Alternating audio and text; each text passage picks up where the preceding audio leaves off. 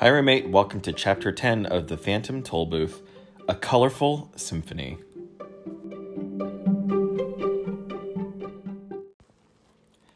As they ran, tall trees closed in around them and arched gracefully towards the sky. The late afternoon sunlight leaped lightly from leaf to leaf, slid along branches and down trunks, and dropped finally to the ground in warm, luminous patches. A soft glow filled the air with the kind of light that made everything look sharp and clear and close enough to reach out and touch. Alec raced ahead, laughing and shouting, but soon encountered serious difficulties. For while he could always see the tree behind the next one, he could never see the next one itself, and was continually crashing into it. After several minutes of wildly dashing about, they all stopped for a breath of air. "I think we're lost," panted the humbug, collapsing into a large berry bush. "Nonsense!" shouted Alec from the high branch on which he sat. "Do you know where we are?" "Certainly," he replied. "We're right here on this very spot. Besides, being lost is never a matter of not knowing where you are. It's a matter of not knowing where you aren't, and I don't care at all about where I'm not." This was too complicated for the bug to figure out, and as Milo had just begun repeating it to himself when Alex said, "If you don't believe me, ask the giant," and he pointed to a small house tucked neatly between two of the largest trees. Milo and Talk walked up to the door, whose brass nameplate read simply, "The Giant," and knocked. "Good afternoon," the perfectly ordinary-sized man who opened the door said. "Are you the giant?" asked Talk doubtfully. "To be sure," he replied proudly. "I'm the smallest giant in the world. What can I do for you?" "Are we lost?" said Milo. "That's a difficult question," said the giant. "Why don't you go around back and ask the small person?" And he closed the door. They walked to the rear of the house, which looked exactly like the front, and knocked on the door, whose nameplate said, "The small person." "How are you?" inquired the man who looked exactly like the giant. "Are you the small person?" asked Talk again with the hint of uncertainty in his voice. "Unquestionably," he answered. "I'm the tallest small person in the world. May I help you?" Do you think we're lost?" repeated Milo. "That's a very complicated problem," he said. "Why don't you go around to the side and ask the fat man?" Then he too quickly disappeared. The side of the house looked very like the front and the back, and the door flew open the very instant they knocked. "How nice of you to come by," exclaimed the man, who could have been the small person's twin brother. "You must be the fat man?" said Talk, learning not to count too much on appearance. "The thinnest one in the world," he replied brightly. "But if you have any questions, I suggest you try the thin man, just on the other side of the house."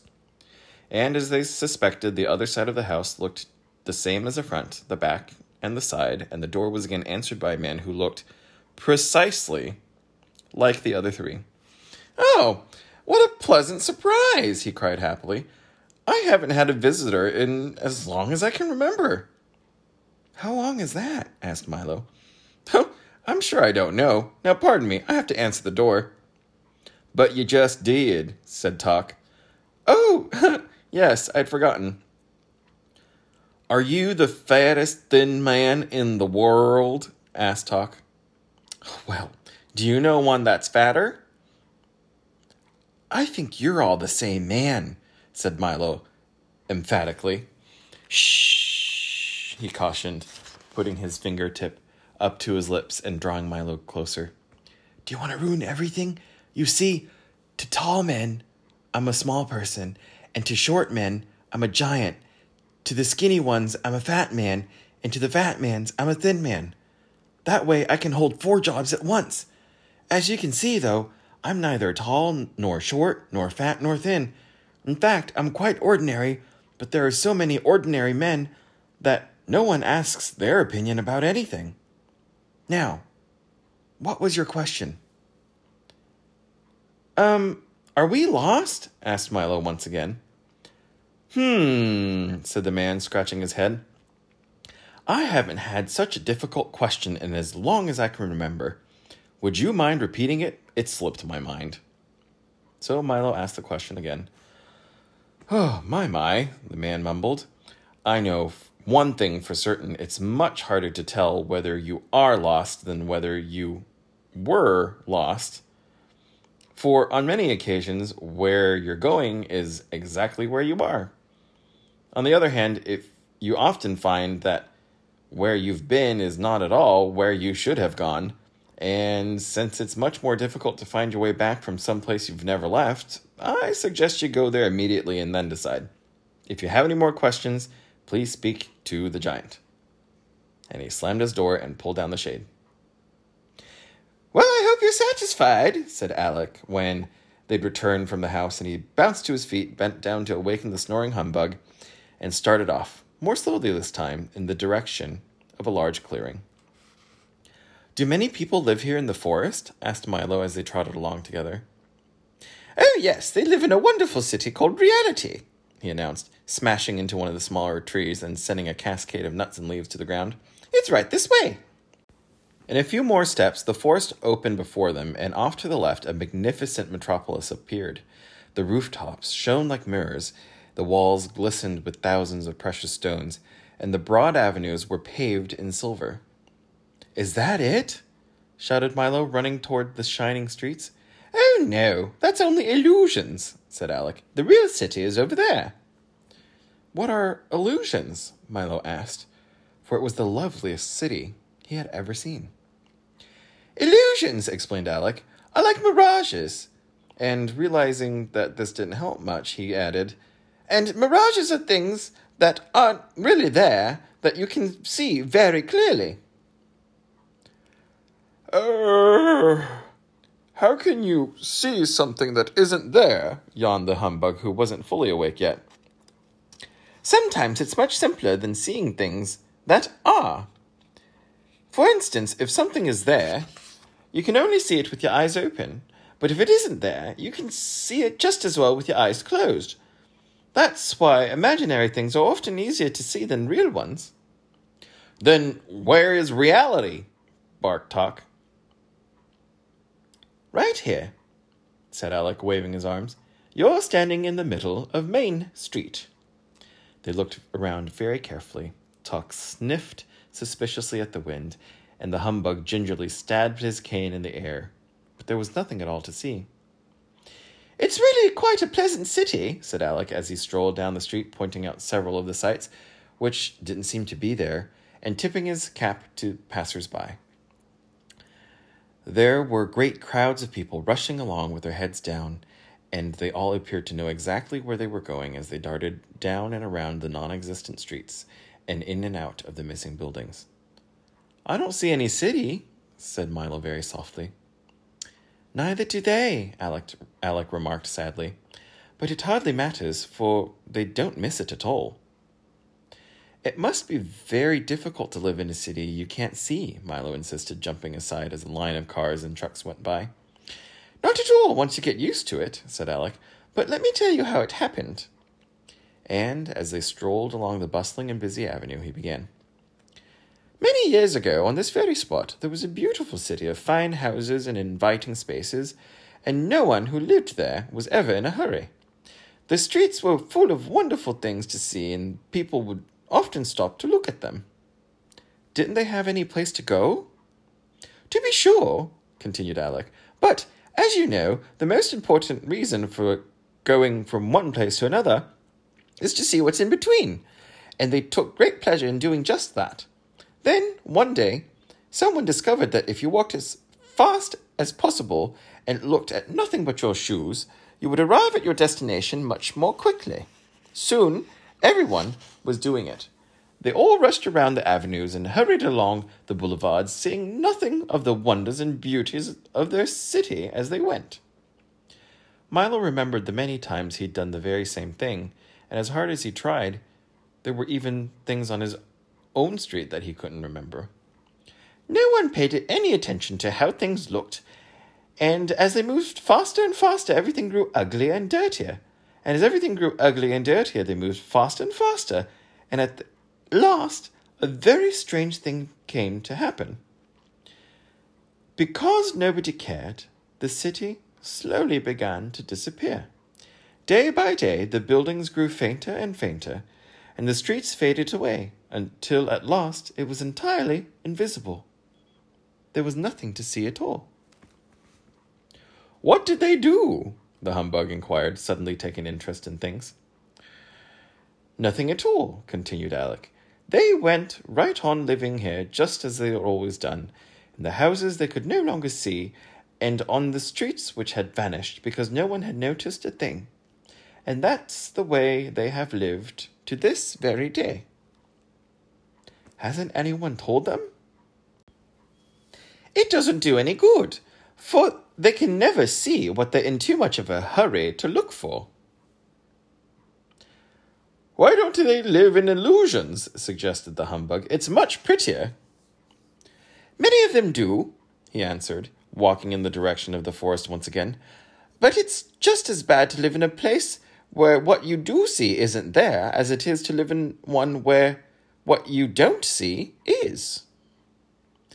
"Perhaps someday you can have one city as easy to see as illusions and as hard to forget as reality," Milo remarked. "Oh, that will only happen when you bring back rhyme and reason. Now, let's hurry or we'll miss the evening concert." They followed him quickly up a flight of steps, which couldn't be seen, and through a door which didn't exist. In a moment they had left reality, which is sometimes a hard thing to tell, and stood in a completely different part of the forest. The sun was dropping slowly from sight, and stripes of purple and orange and crimson and gold piled themselves on top of the distant hills.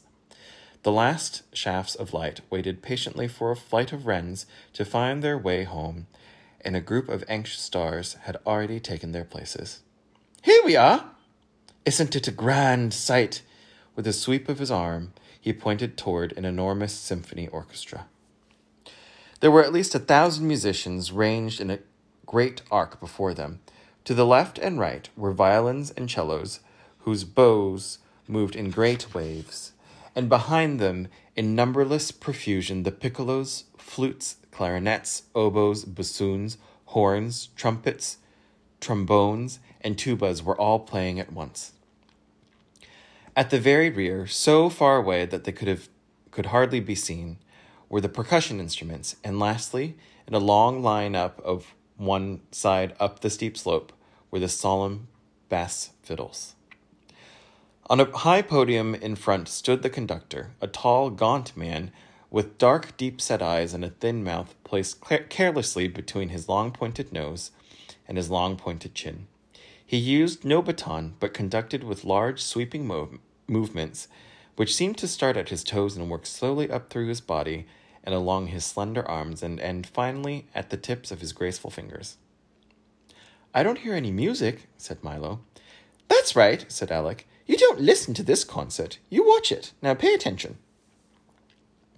As the conductor waved his arms, he molded the air like handfuls of soft clay, and the musicians carefully followed his every direction.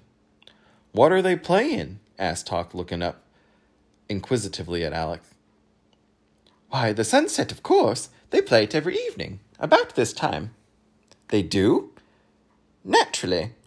And they also play the morning, noon, and night, when, of course, it's morning, noon, or night. Why, there wouldn't be any color in the world unless they played it. Each instrument plays a different one," he explained, "and depending, of course, on what season it is and how the weather's to be, the conductor chooses his score and directs the day. But watch, the sun has almost set, and in a moment you can ask Chroma himself." The last colors slowly faded from the western sky, and as they did, one by one the instruments stopped, until only the bass fiddles in their somber, slow movement were left to play the night, and a single set of silver bells brightened the constellations.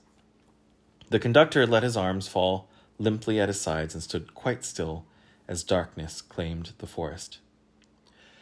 "That was a very beautiful sunset," said Milo, walking to the podium. "It should be. We've been practicing since the world began." and reaching down, the speaker picked Milo off the ground and set him on the music stand. I am Chroma the Great, conductor of color, maestro of pigment, and director of the entire spectrum. Do you play all day long? Asked Milo when he had introduced himself. Ah, yes, all day, every day. I rest only at night, and even then they play on. What would happen if you stopped? Asked Milo, who didn't quite believe that color happened that way. See for yourself, roared Chroma, and he raised both hands high over his head. Immediately the instruments that were playing stopped, and at once all color vanished.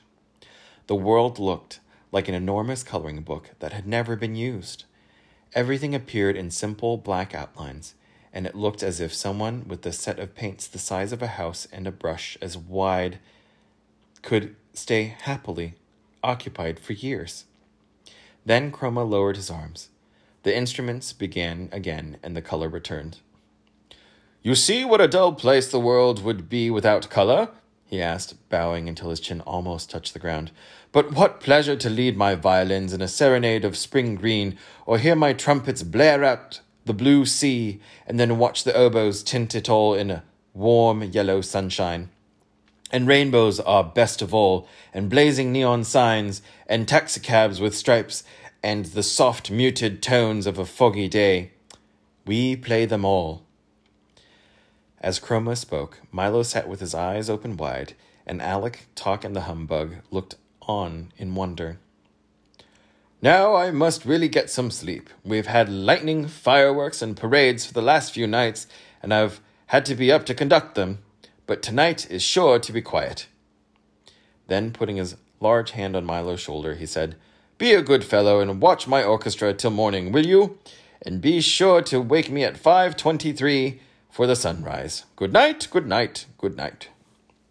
With that, he leapt lightly from the podium and, in 3 long steps, vanished into the forest.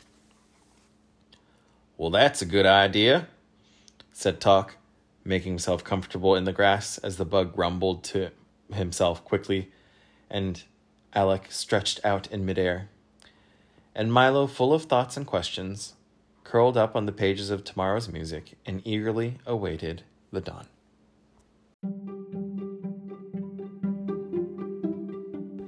We'll see you next week for Chapter 11 of The Phantom Tollbooth, Discord and Din.